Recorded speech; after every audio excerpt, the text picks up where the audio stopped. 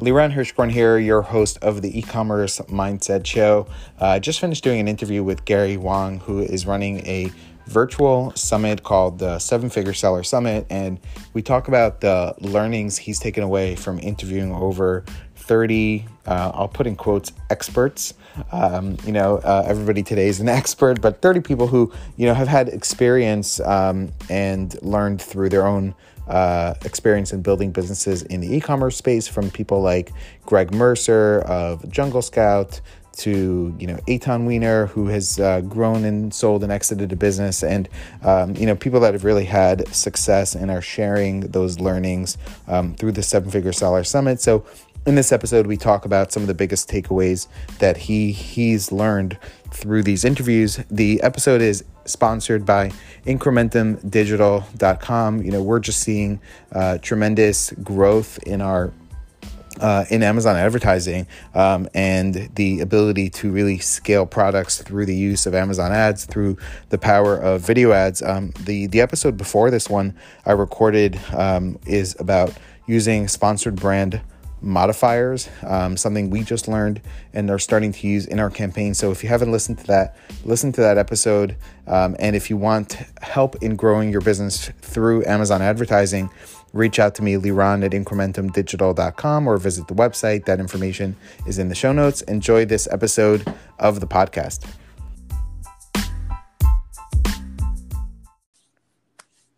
So today on the show, we have with us Gary Wang. Gary is a veteran e-commerce seller. He's been in the e-commerce space for some time. He's been featured in Jungle Scout's $1 Million Case Study, Web Retailer, spoken at events around the world, and is also the founder and host of the Seven Figure Seller Summit. And today, we're going to talk about a lot of the learnings that Gary has had from interviewing. Not just in this summit, 30 plus speakers, but over 80 speakers across 3 of these e-commerce summits that he's done. So welcome to the show, Gary. Thank you, Liran. It's a pleasure to be here. Thank you. Thank you so much for coming on. So yeah, maybe, for those that don't know you, how did you get into e-commerce? And how did you go from just kind of selling to doing these kind of virtual speaker events? Yeah, definitely. So quickly, my story, I was born and raised in the States. I'm from LA originally. I went to school at USC. And I first got started in e-commerce in the mid-2000s. I started selling on eBay. So at that time, eBay was like the Amazon of today. It was like, the biggest platform. And then I started selling in like women's shoes. So that's how I got my start. I like to say, I tell my friends, like I was like the online Al Bundy, if you guys remember that TV show back in the 90s. So if you're old like me and you, right? Yeah, we're kind of dating ourselves. But anyways, but 2008 happened. There was the global recession. At the same time, there was the Beijing Olympics, and I saw China was very exciting. I grew up bilingual at home, so my family is from China originally. We're second generation. I'm second generation, so I grew up bilingual. I can speak Chinese, so I really wanted to kind of like get a piece of that excitement. And you can almost say I had the Chinese dream, like the American dream, the Chinese dream. So I moved to Shanghai in 2008. I didn't have a job in hand. I kind of was still tailing off of the e-commerce thing. Like with eBay, there was a dip. And then, so I made a pivot, and then I found a job in sourcing, and I found this consulting firm. The owner was also an alumni of USC, my university. And then that's how I got started in the sourcing world. And then I kind of became like the point person for their sourcing department because I was bilingual. I would visit like Chinese factories. Like I've seen like 100 factories. I managed multi-million-dollar sourcing campaigns. So I really got, really deep in that. So I did that for about 9 years. I got married. I thought, what's next? I really, I had stopped e-commerce after I transitioned. So I saw, Amazon FBA was coming up. I was listening to all these podcasts like, like Scott Mercer, The Amazing Seller. I was like checking out, Jungle Scout. And this was about like the mid, like 2015, 2016. So I decided to get back into e-commerce because I was on the ground in China. I knew how to do the sourcing and kind of put those two together. So I started to get back selling it on e-commerce on Amazon in about 2016. And, fast forward again to about 2018, there's like all these life milestones. Yep. Okay, Liran. So my wife and I decided to start a family. Okay, so my wife got pregnant around middle of 2018. Previously, I would go to a lot of these in-person conferences, summits. Like I would fly to Hong Kong to like Global Sources Summit and, meet with a lot of these different e-commerce sellers, learn from them, network with them. And then I think more importantly, just like surround myself, because in Shanghai at the time, I was very isolated in terms of e-commerce. Like nobody else was really doing that. So, it was a cool like way to connect. And then, but because we were starting a family, I was grounded. I couldn't fly out to these events anymore. So I kind of was like stuck. So I was isolated and I thought, I don't want to be left behind. So I decided in 2018, why don't I invite these seven-figure sellers to teach me online and then teach everyone else online. So that's the genesis of the Seven-Figure Seller Summit. That's kind of the origin story. So I 2018 August, we launched the first one. And then at that time, we featured about 20 seven-figure Amazon sellers, e-commerce experts to teach me and to teach everyone else how we did it. So that's kind of the story behind the Seven-Figure Seller Summit. Got it. Okay, great. So, and the Seven-Figure Seller Summit is free to join, and you can do that at sevenfiguresellersummit.com. And today, we'll, kind of want to talk to you about some of the biggest sort of learning lessons from it. Just to kind of break it up, you have day one is on the mindset and fundamentals. Day two is on marketing and branding. Day three is on scaling to seven figures. Day four is on profitability, and day five is on exits and selling. So let's dive right into it. Why kind of include mindset? Obviously, this show itself is e-commerce mindset. So, I personally think, mindset is, very important part of success, but why kind of include mindset on something that a lot of people overlook at conferences or events? It's a lot about, how to do social media or how to rank your products or how to do PPC. Why include that? Yeah, definitely. So I kind of, I looked at some of the different parts of the puzzle, after interviewing all of these seven-figure sellers, and I found that, there's like a progression or almost like a process of building up this business. So I feel like the first part is the mindset, because the mindset of an entrepreneur is a little different than from someone that's working like a corporate job. And I think that, you've had, your past experience as well in the corporate world. It is different. I mean, in the 9-to-5 job world, it's more like there's like the politics, just like checking in, checking out. And, you're not really like, you don't want to fail, right? So I think that, number one, like mindset, it's kind of like, there's a lot of common struggles that I see people deal with. And then I'd like to highlight your session, Liran, talking about mindset, because for me, one of the most interesting things that you shared is that you said that failure is not the opposite of success. It's part of success. Okay. Mm-hmm. And then I know that, Liran, you shared that no entrepreneur's first thing they did was a massive success. It's not a straight line. And then a lot of times, if they fail one thing, they can do something else, right? But the important thing is, they don't give up. They don't let failure just be like, the finish line. It's just, it's part of success, right? And I agree. And in fact, with the majority of the seven-figure sellers I've spoken with, their main success was not their first business. The first business was kind of just like learning the ropes, getting their feet wet, maybe, if we take it to like a baseball analogy, maybe it was a single, it wasn't a home run, or maybe it was an out, but they went back up to the plate, right? They took another swing at it. Mm-hmm. Okay.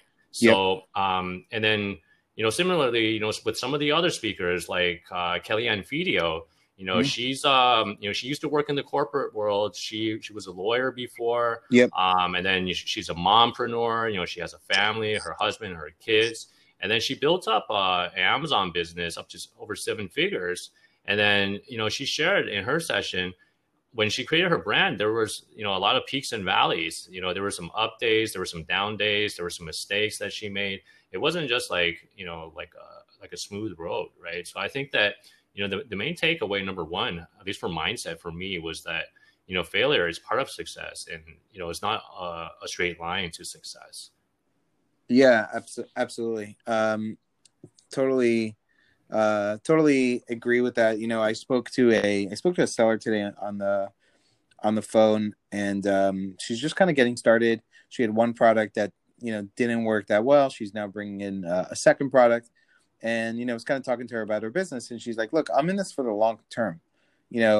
I'm not kind of stopping here. This product does well, it doesn't do well, it's not the end of the road for me.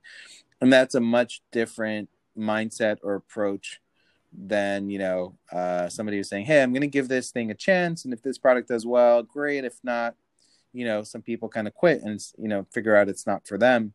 And maybe you should, if entrepreneurship is certainly not for everybody, and I think it could be a lonely and depressing world sometimes. It has highs and could be very exciting sometimes, and it's definitely not for everybody. But I feel like that mental attitude that she has is like, this one product is not going to define her. She's going to, continue on. I think it's that kind of mindset that you need to have in order to have the grit to push forward. I know you spoke to, several speakers. What were some of the other learnings from day one, and what can somebody, what can somebody expect to kind of walk away with from, coming out of day one and listening to, a lot of these talks on mindset, or what are some of the, maybe a couple more nuggets that definitely. So, similar to what you said about, sometimes we feel isolated, we feel lonely, being entrepreneurs, especially right now at the time of this recording, most of the world is still in lockdown, and, we're not really surrounding ourselves with like-minded people.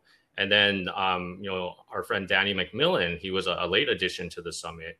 And then, in his session about the mindset and the skill set of a successful e-commerce entrepreneur, he shared that, networking and surrounding yourself with the right people is very important to him. So, just sharing his story a little bit. That's why he created the Seller Sessions podcast, because he felt isolated in the UK in about like 2015-ish. Because at that time, all of the major podcasts, all of the major speakers, they were in the US. So, Danny actually used his podcast as a way to network with the other e-commerce experts so he could learn from them. So, I think that, that's a great example, because, right now, I talk to a lot of people, a lot of times, like your family and your friends, they don't really get what you're doing. This whole Amazon thing, they don't understand the whole e-commerce world. Like, some people think it's a scam. I feel isolated at times. My family and I we're in Japan, and, I don't speak the language, and, we can't go back to China because of the COVID, restrictions. So I think, I love that quote by Jim Rohn. He said, you are the average of the 5 people you spend the most time with, right? Mm-hmm. So that's another reason why I decided to create this summit, because, I could connect with, these e-commerce experts and, make some new e-commerce friends like you, Liran, and then at the same time, learn from these people. So I think, similarly, like if, people listening, if they want to, surround themselves with like-minded entrepreneurs, this is a great opportunity. We have over 30 speakers. And then, even one of the other speakers on day one, Tim Jordan, he's a successful 7-figure seller.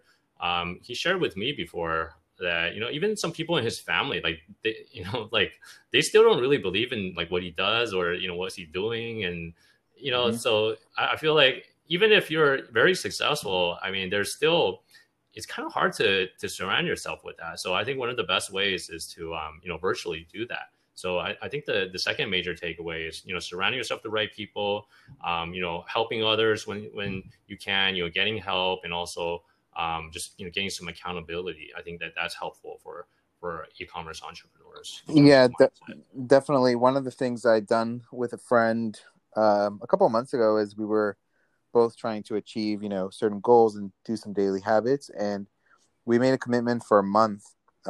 We had this tracking sheet of things we wanted to do every day, Mhm. and how many of those things we did, check them off. And we just like every night, 9:30 at night, we would take a picture, send it to each other. And that sort of accountability to somebody else. Sometimes, you set a higher standard when you need to be accountable to somebody else. You can't just tell yourself, "Oh, I didn't do it." You have to say, "I didn't do it," and I have to tell my good friend that I didn't do it, and kind of, you know, Yeah. face the fact that I didn't do something that I wanted to do. And so, Yeah. I think it's great to be able to bring people together and to, like you said, surround yourself with people that bring you up. I had to personally turn off some Facebook chats that I was added to this year, different kind Mhm. of COVID chats and Mm. people in there. And basically, I felt bad to leave. Mhm. I'm too good for this group or whatever. So I just put the group on mute, Yeah. and didn't pay much attention to it. And all the talk in there was a lot of talking there, just complaining, complaining, complaining. Yeah. And, there's Yeah. so much you can complain about this year, but there's also so much that you can be grateful for this year. Yeah. I think Yeah. it's your perspective and how the meaning that you give things. I could say COVID, has been great, and I can say COVID's been terrible. I think it's Yeah. it's your perspective and the people that you surround yourself and who you spend time with. I think is really really important. Is there a component of the virtual summit that is there a Facebook group? Is there a component that does bring together kind of people Yeah. that Yeah. that Definitely. are watching and participating? Yeah. Definitely. So we do have a daily live recap at the end of Mm-hmm. every day.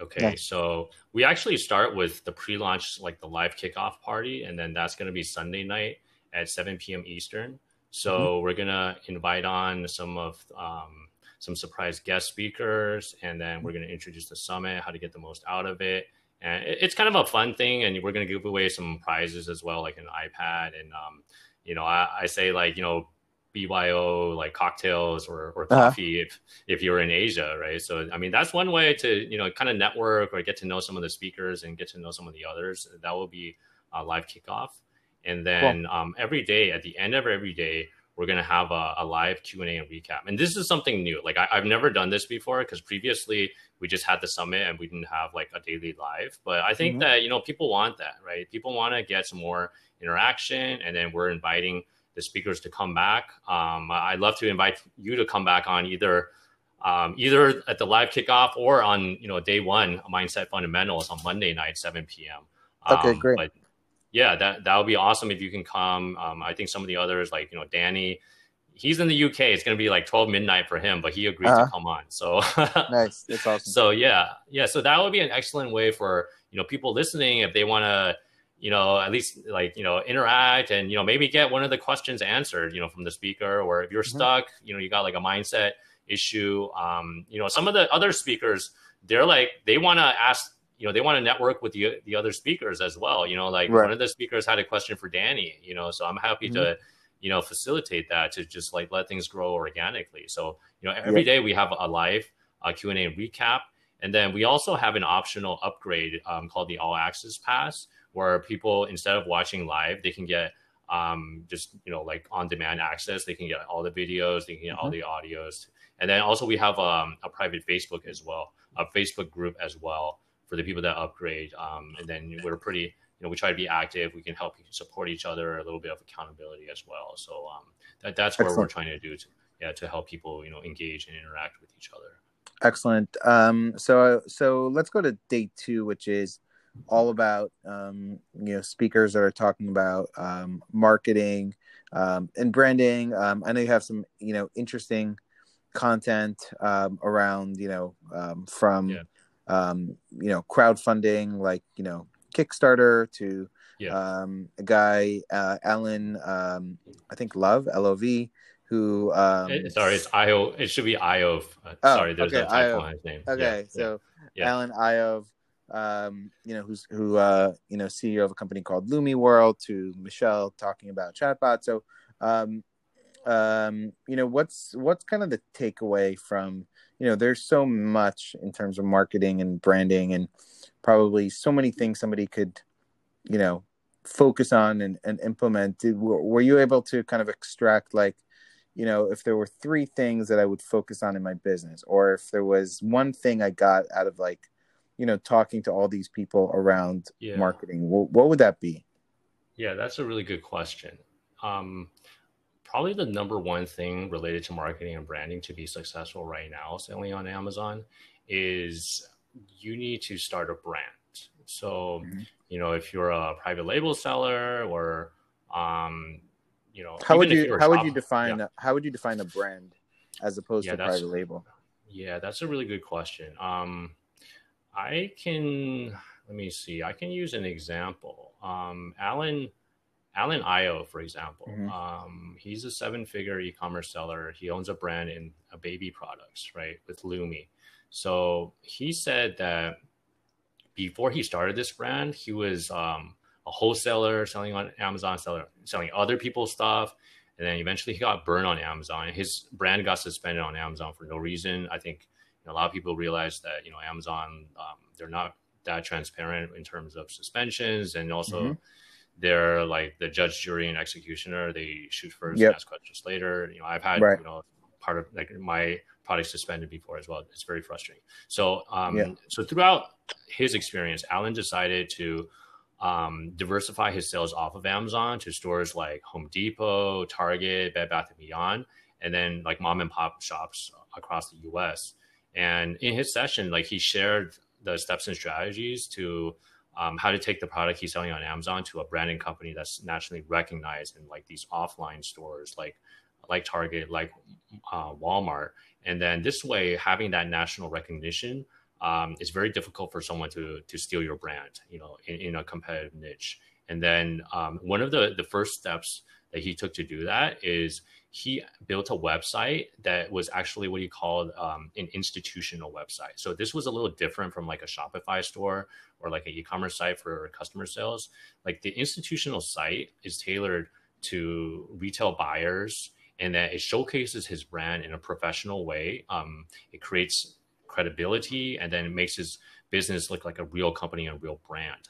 And then Hmm. he even added, like, for example, a 1-800 number to look, more official. And then he added a physical office location on that website, even though he admitted it was just his apartment starting out, to Uh-huh. convey a more professional look, to tailor his brand to wholesale buyers. So this helped him to gradually diversify his sales off of Amazon and then grow his brand in retail stores nationwide. So that's one example. And then another very interesting example is Chad McGilsey. And then he's actually featured on Day 5 exits because Hmm. he's a seven-figure seller who exited his e-com business in the pet niche.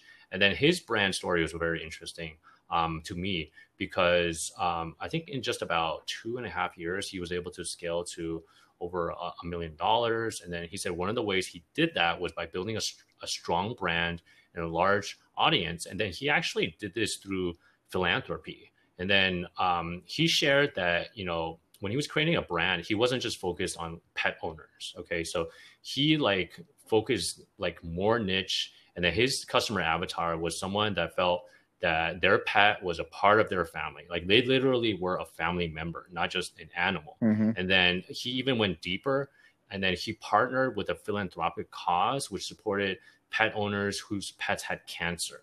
Okay, so the pets had cancer, they needed surgery, while a lot of times the owners couldn't afford it. They didn't have the money to pay for it. So Chad decided to run a campaign where if his customers bought his products, he and shared a picture of them with the product and their pet, he would donate a portion of the sales to support this cause, to support these animals with cancer.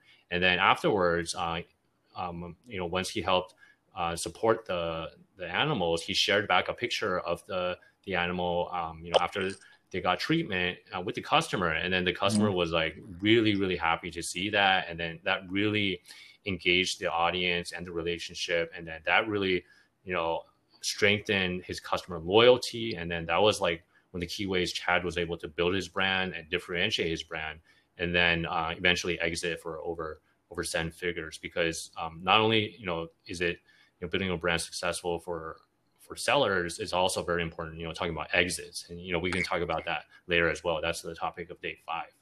Right. Okay, great. And yeah, I think I agree, as far as building a brand is the long-term way for success. And I think the signs, a brand is something that has sort of its own personality and emotion, as opposed to just launching a similar product that everybody else has, because it's an opportunity today. To me, that's not so much of a brand until you start creating related products with a certain sort of emotion or feeling that your brand, your products give people.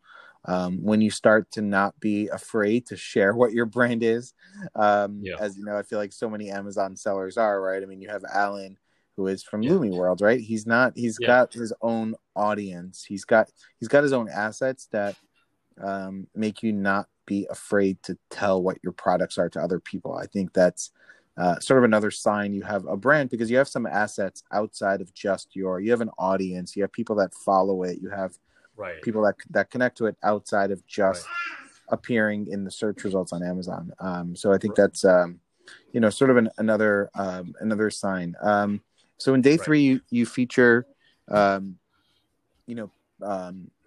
other people I respect, like Greg Mercer, Mike Jackness, Nathan Hirsch, who all talk about scaling. I know Nathan actually, sold FreeUp this past year, scaled that business and sold it. Greg obviously, talks about Amazon, but has grown his own, founder of Jungle Scout, very successful, software as a service. Mike Jackins as well from Ecom Guru. So what are some of the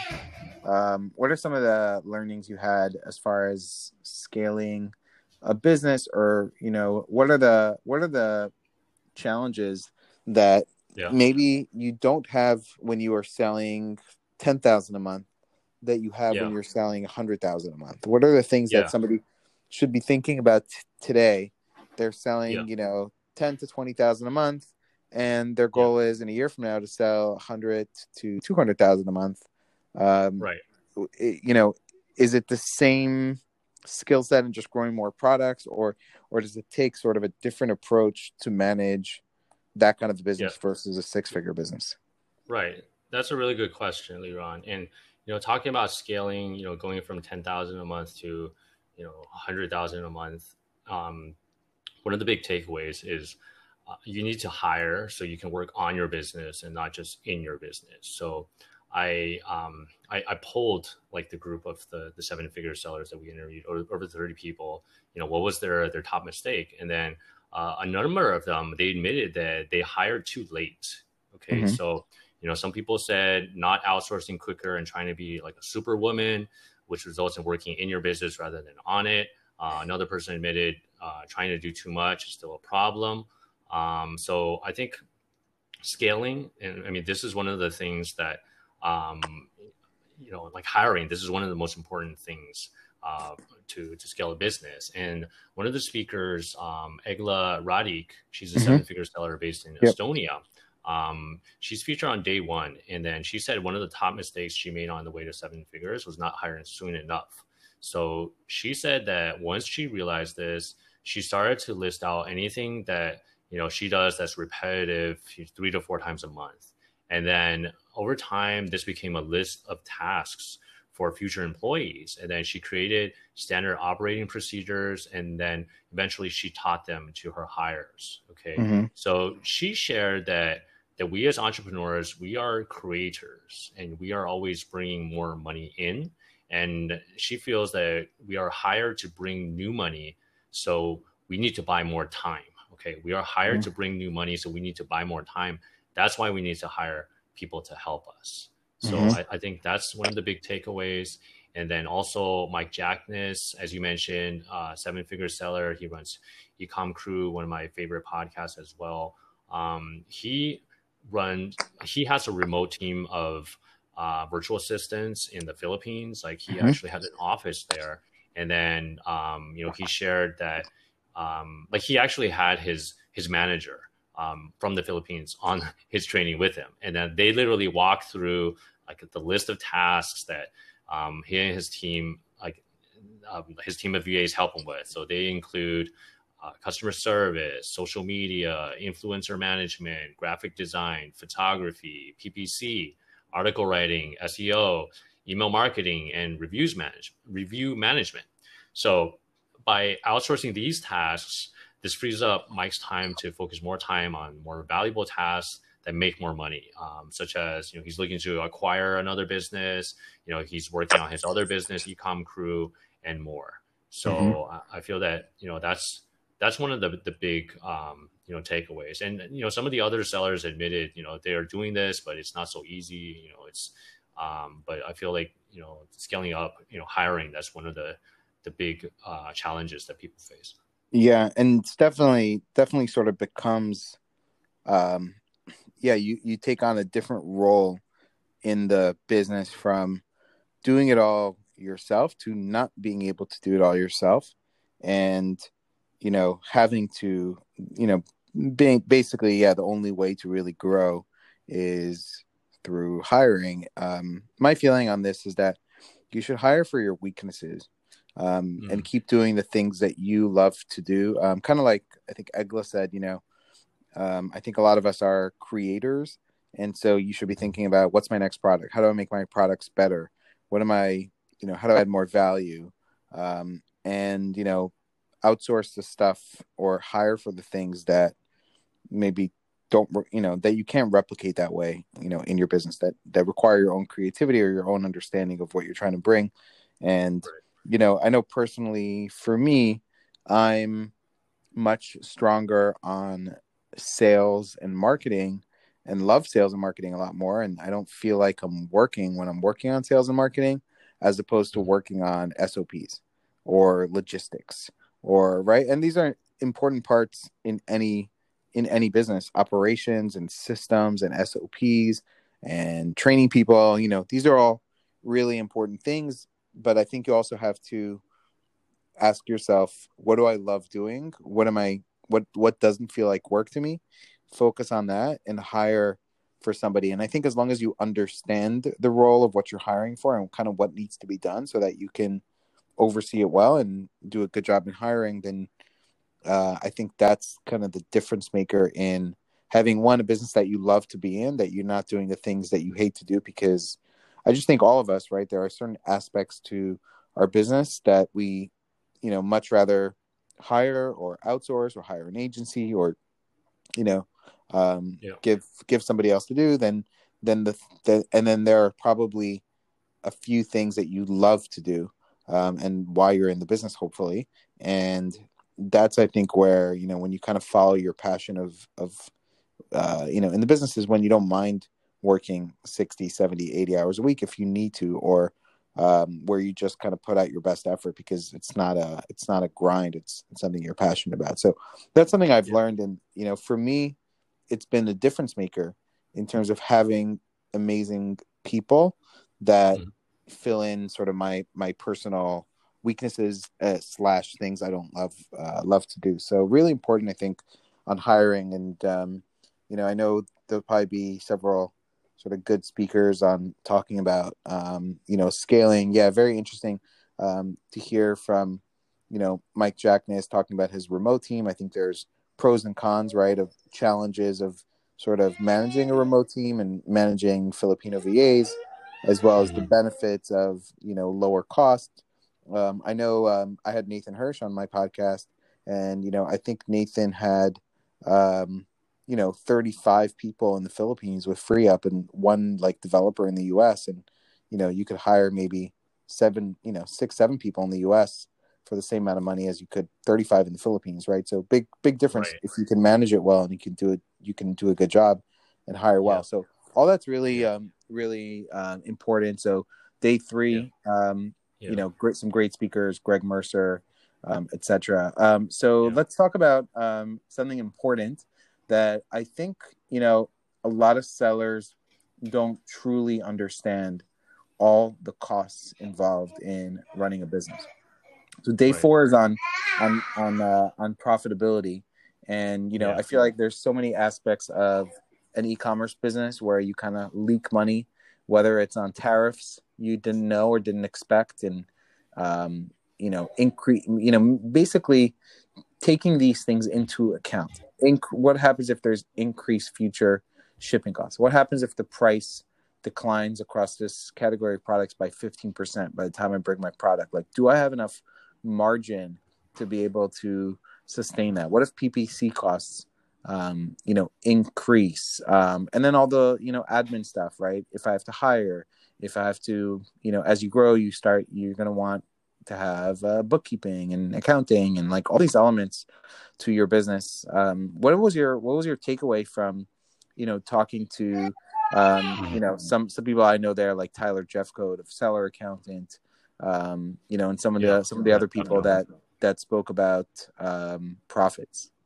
Yeah, definitely. And I apologize for the background noise. We are working from home and we have a baby here. So if you hear some noise, apologize for that. Doing our best. Yeah, that's definitely. Okay. Yeah, profitability is very important. But one other thing before we move on, if that's okay, I also wanted to highlight, you know, day 3, you know, we have some awesome speakers, like, you know, a lot of people know Greg Mercer, Mike Jackness, Nathan Hirsch. But at the same time, we have some people that are not as well known. And then especially in the international markets, because that's one of the other takeaways in terms of scaling your business, you know, besides the US, besides UK. For example, we had Nick Katz. He's from England originally, and then he's a 7-figure seller based in Japan. And then he shared some do's and don'ts selling to a Japanese customer. You know, it's not just translation. I think that might be interesting to some.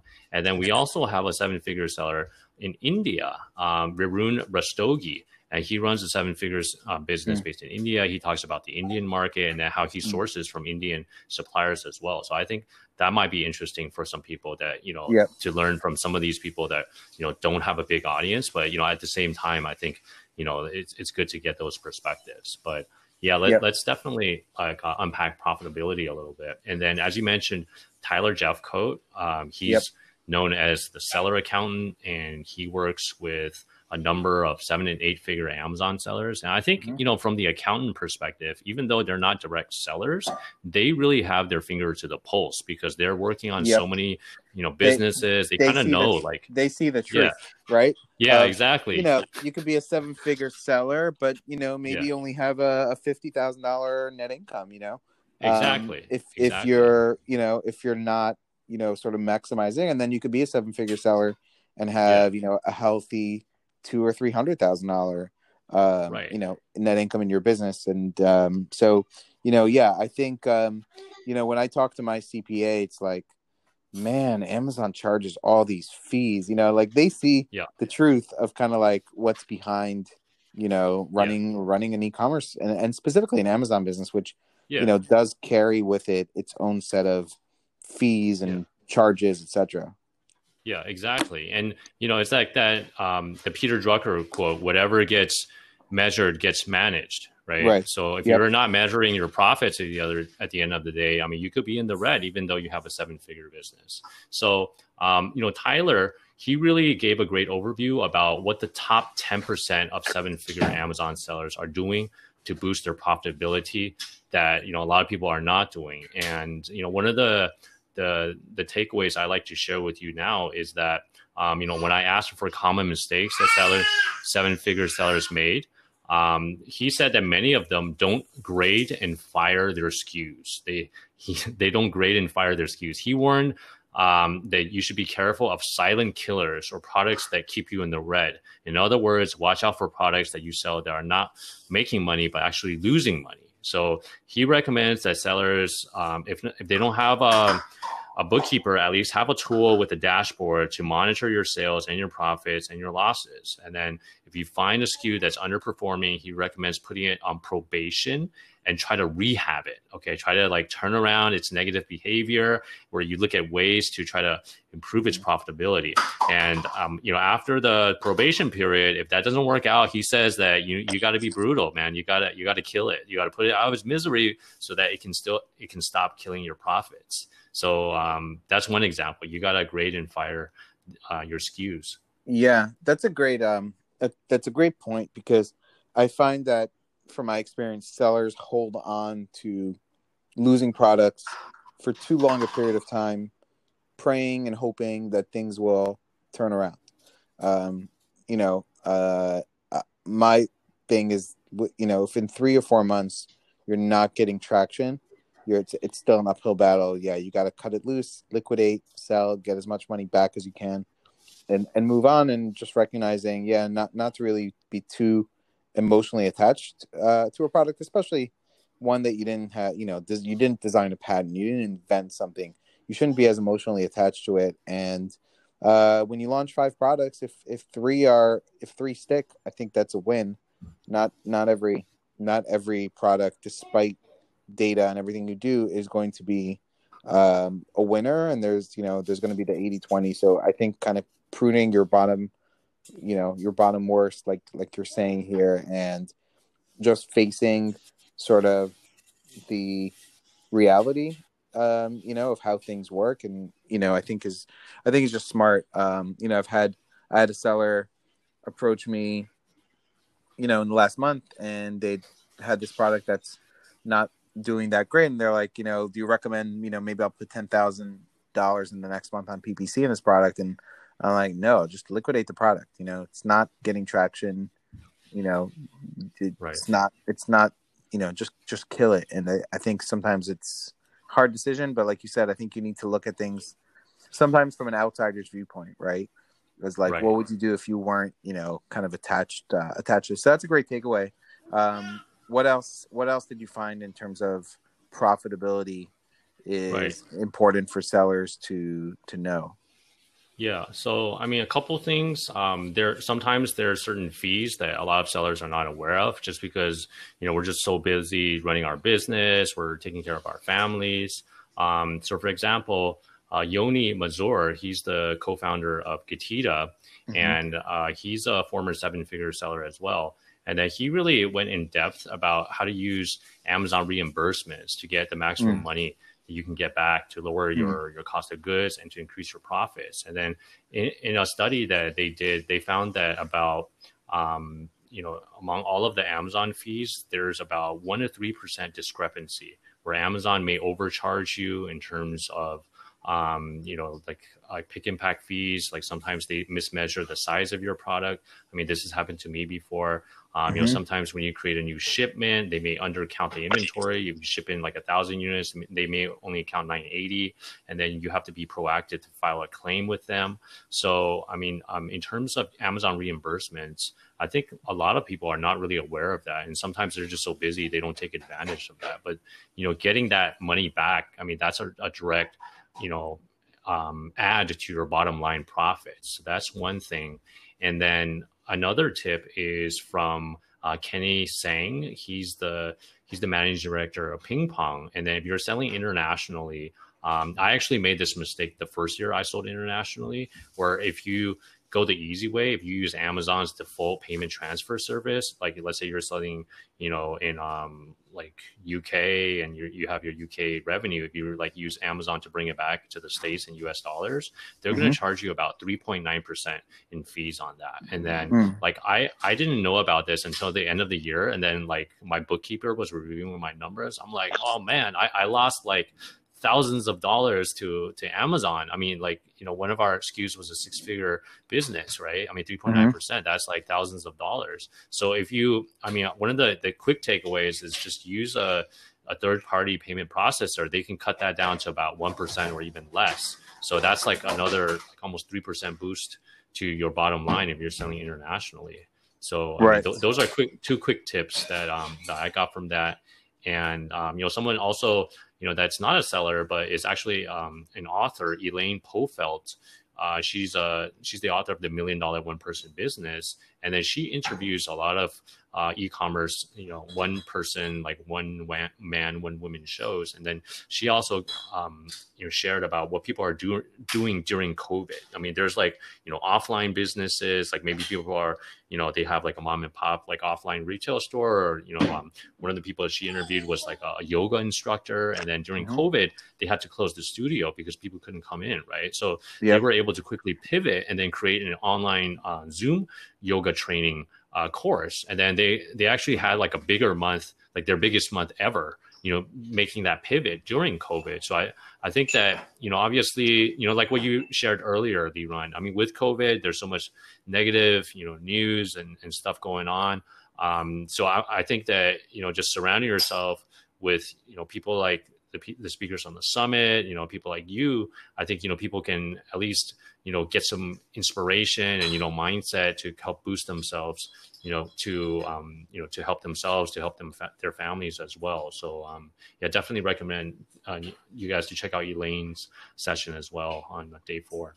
Great. And so let's talk about the final step. I know you interviewed friend of mine, Kellyanne Fedio. She's been on the podcast too, talking about Amazon exits, as well as several other speakers. You mentioned Chad, who had a pet business and sold.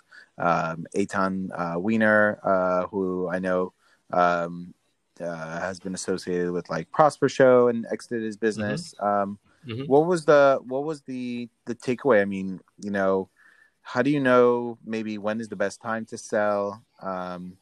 Is now a good time to sell? When is the best time to sell?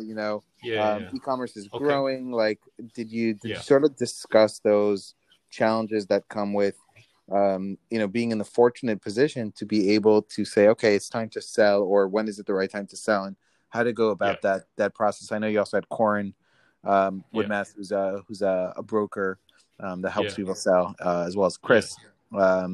So be interested to hear kind of your takeaways as far as the process of selling. Definitely. So on day 5, I tried to get multiple perspectives. So, with all of those speakers, we had people that exited their businesses for like 7 figures. We also had Peter, who exited his business for 6 figures, which was a little different. And, he shared both like the positive and the negatives, in terms of killing the golden goose, so to speak. Okay. We also have perspectives from, Chris Schifferling. He is from an M&A advisory firm, and also, Corin from a brokerage perspective. So the number one, so first off, in terms of the whole marketplace, I learned that there is a mad rush of investors to the windows of e-commerce, according to Chris Schifferling, and he's partner at Global Wired Advisors. He works with many 7- and 8-figure businesses. He said since COVID-19 began, there's been a rush of investors trying to get into the world of e-commerce, because in the PE and investment world, these investors, they're heavily leveraged in traditional bricks and mortar stores. Okay. So now, as everyone is forced indoors, shopping is going from offline to online. There's a tremendous lift for e-commerce. This includes industries like health and beauty, air filtration, working from home, etc. Certain industries are suppressed, including travel, obviously, but this is just starting to happen. So there's a lot more interest from the investment side to get into e-commerce. And he says it's just starting to happen right now. When it reaches the tipping point over time, demand will increase, supply will fall.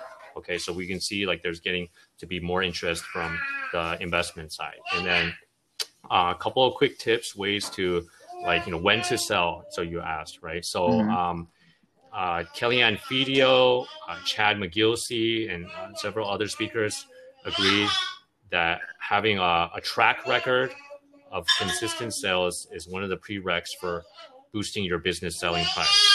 Okay. Sorry for the background noise. No problem.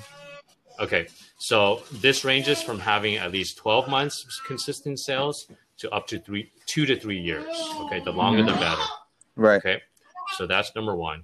Another way to boost your business selling price is the more top line revenue or cash flow you have, the more this will open up potential buyers. So according to Chris Schifferling, $1 million is the absolute minimum EBITDA, or earnings before interest, tax, and depreciation, that you need to get sophisticated buyers to wake up. And then once you hit the 1.5 to 2 million range, this will open up more buyers. And then $3 million is a different story, as you will attract another level of buyers. Okay. So you might be thinking, how do you boost your EBITDA, right? So he said you can boost this by having the proper financials, actually knowing your operating expenses, as well as lowering your Amazon tacos and general cost of goods sold. So having these initial milestones reached, this will significantly boost your e-commerce business selling price and attract the attention of more sophisticated buyers. And I don't know if we have more time, but in terms of setting a clear goal for your business, I think that was very surprising as well. Did you want me to share about that? Yeah. Like a goal for Yeah, sure. Okay.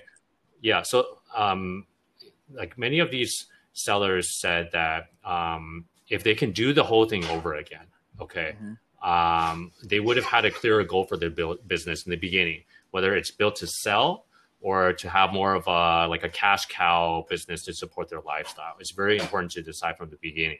Okay, right. This is kind of like hindsight is 2020, if you know what I mean.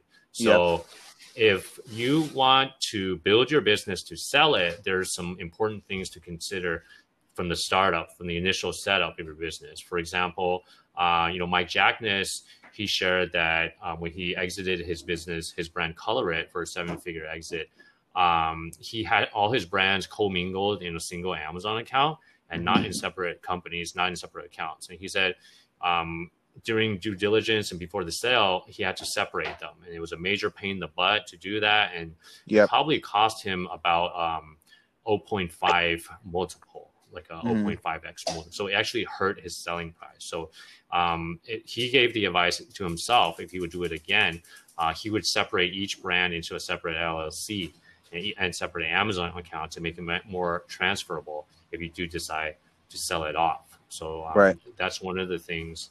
And then if you are building a business to sell, one of the key takeaways is you got to build a moat around your business. Okay, you got to build something to prevent. Think strategically how you can keep your competitors away from penetrating your business. So this can range from having proper trademarks, patents, brand protection, as well as creating a brand like what Alan did with Lumi World, and also creating an audience that you can sell to.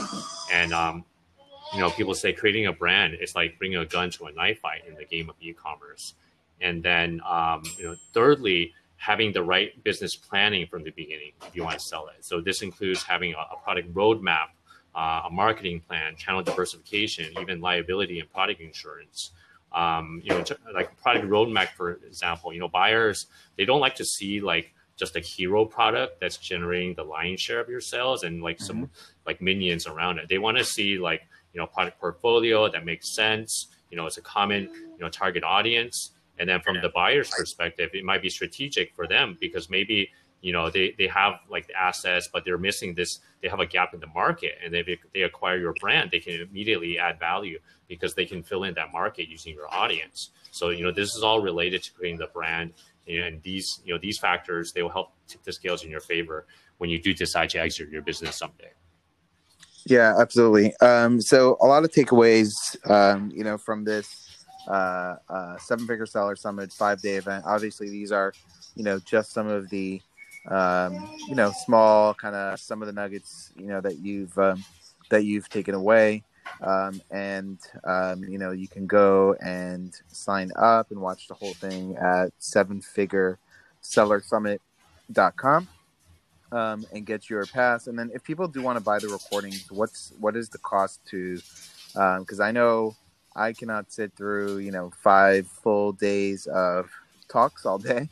Personally, what's the cost for somebody? I know in the past myself, when I've seen some of these virtual summits and I saw some speakers that I might want to make sure I watch, I just buy the recordings. It's usually not too expensive. So what's the cost for somebody if they do want to just go and buy the recordings?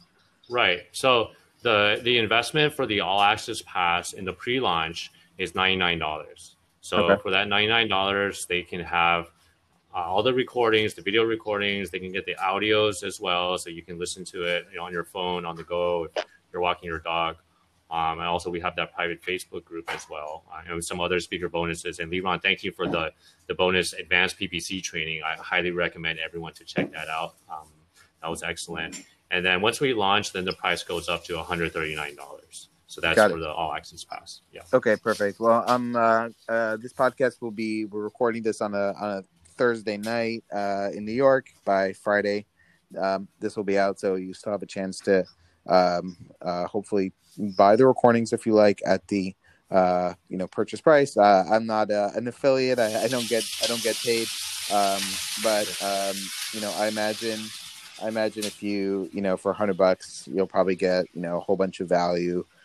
If you actually take the time and watch the speakers and take notes, and then most importantly, take action, and implement what you learn, in your business. Sitting and watching is one thing. Taking action, implementing is another.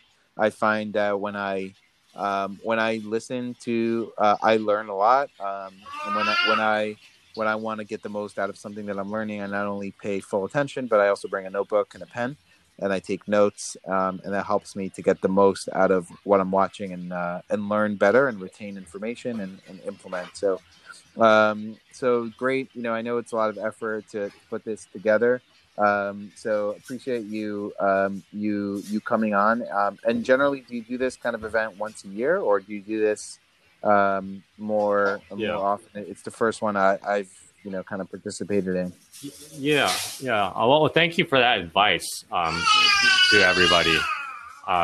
Definitely taking action, not just like consuming. I mean, we don't. I didn't do this just to entertain people. I mean, I hope that people can get some. Just like focus on 1 to 2 takeaways, and that could maybe add up to an extra zero on your business. So I usually do this once a year, and actually we did this edition in less than a year, just because the last one we did was right before COVID, and then like everything's changed. But they say COVID has injected Amazon with like a growth serum. It's just like growing out of control right now. So I think as people are preparing for Q4, great way to level up, to learn what these other successful sellers are doing.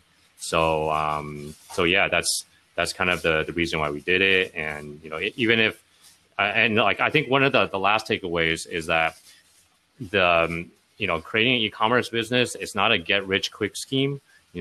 Everyone that I talk to, they're building a real business. They're putting time into it.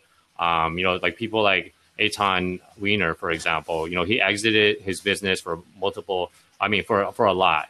But he's been doing this 10, 12 years. The first 4 years, like he was barely profitable, So, I mean, it's not a get rich quick scheme. You see like, a lot of the gurus like hawking like their Lambos and like the lifestyle, You know what I mean? This is a real business, but I mean, it is like a golden opportunity for a lot of people. So, some people are on the front line of COVID, right? So they want to create a business so they don't have to put themselves and their families at risk. So I do think it's a great opportunity for a lot of people. So, that's one of the reasons why, I decided to do this. Yeah. And I'll share another nugget. Don't follow any guru that's in a Lambo. They most likely don't own it. They've rented it for the day for their marketing efforts. Actually, a Lambo is one of the worst investments you can make. People like Warren Buffett, they don't they drive a Prius. They don't drive the real wealthy rich smart people aren't driving Ferraris. They're driving standard kind of cars. So don't take your advice from Lambo. It sounds like your child in the background agrees with me based on the response. Really, really appreciate you coming on, sharing the takeaways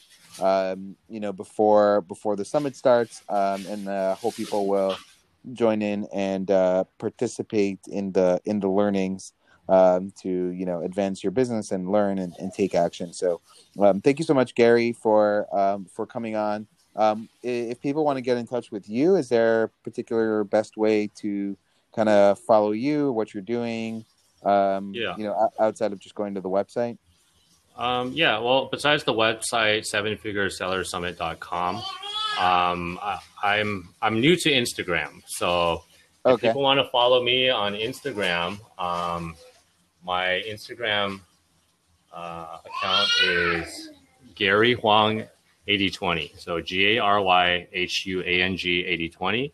If you want to follow me there, or you can email me at Gary@8020sourcing.com. Okay, excellent. Thank you. Thank you so much for coming on. And I will see you probably Sunday, Monday, as the summit gets started. Awesome. Thank you so much, Liran. And good luck to everybody out there. And we'll see you guys at the summit.